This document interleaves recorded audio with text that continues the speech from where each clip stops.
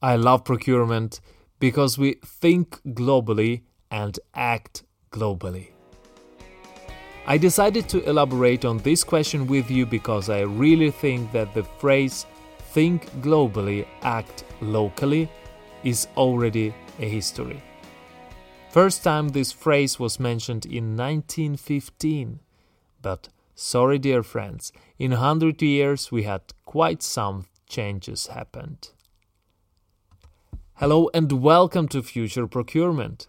My name is Robert Freeman and this episode of the podcast series I Love Procurement will be dedicated to the global exposure of procurement and supply chains. The internet, cloud computing and other new technologies means that business is leveling out the playing fields for its players. Inbound companies can move quickly to enter markets where a local player has proven a workable business proposition. Also, businesses move more rapidly than ever thought possible. And the trajectory for the ideas to be coming to life for global corporations can be made in days or weeks, but not the years. Thinking about procurement, I cannot imagine any business where you can have only local players. I mean suppliers, distributors and operators. In the long term you will not be successful if you are only playing with the local players.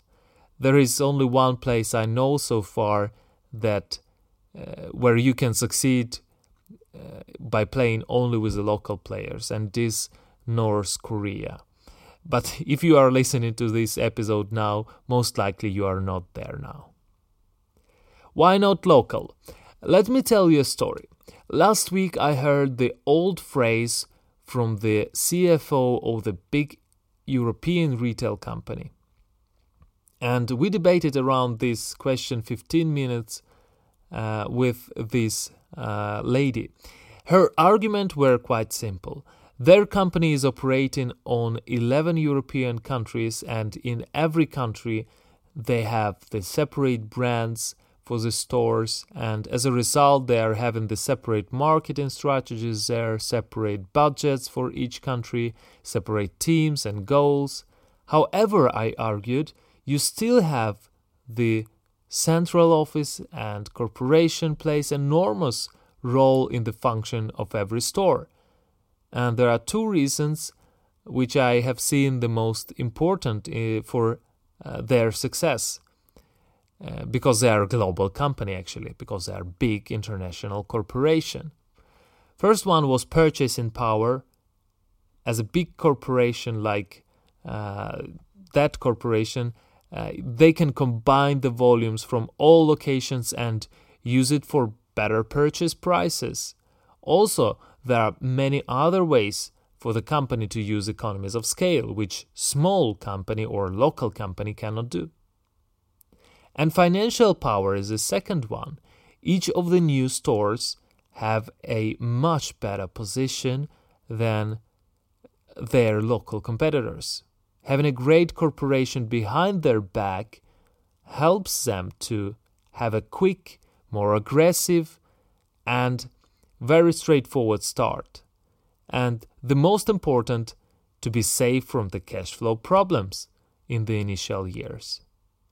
And this is a reason why this lady, still can have overcome the competitors in each of the countries.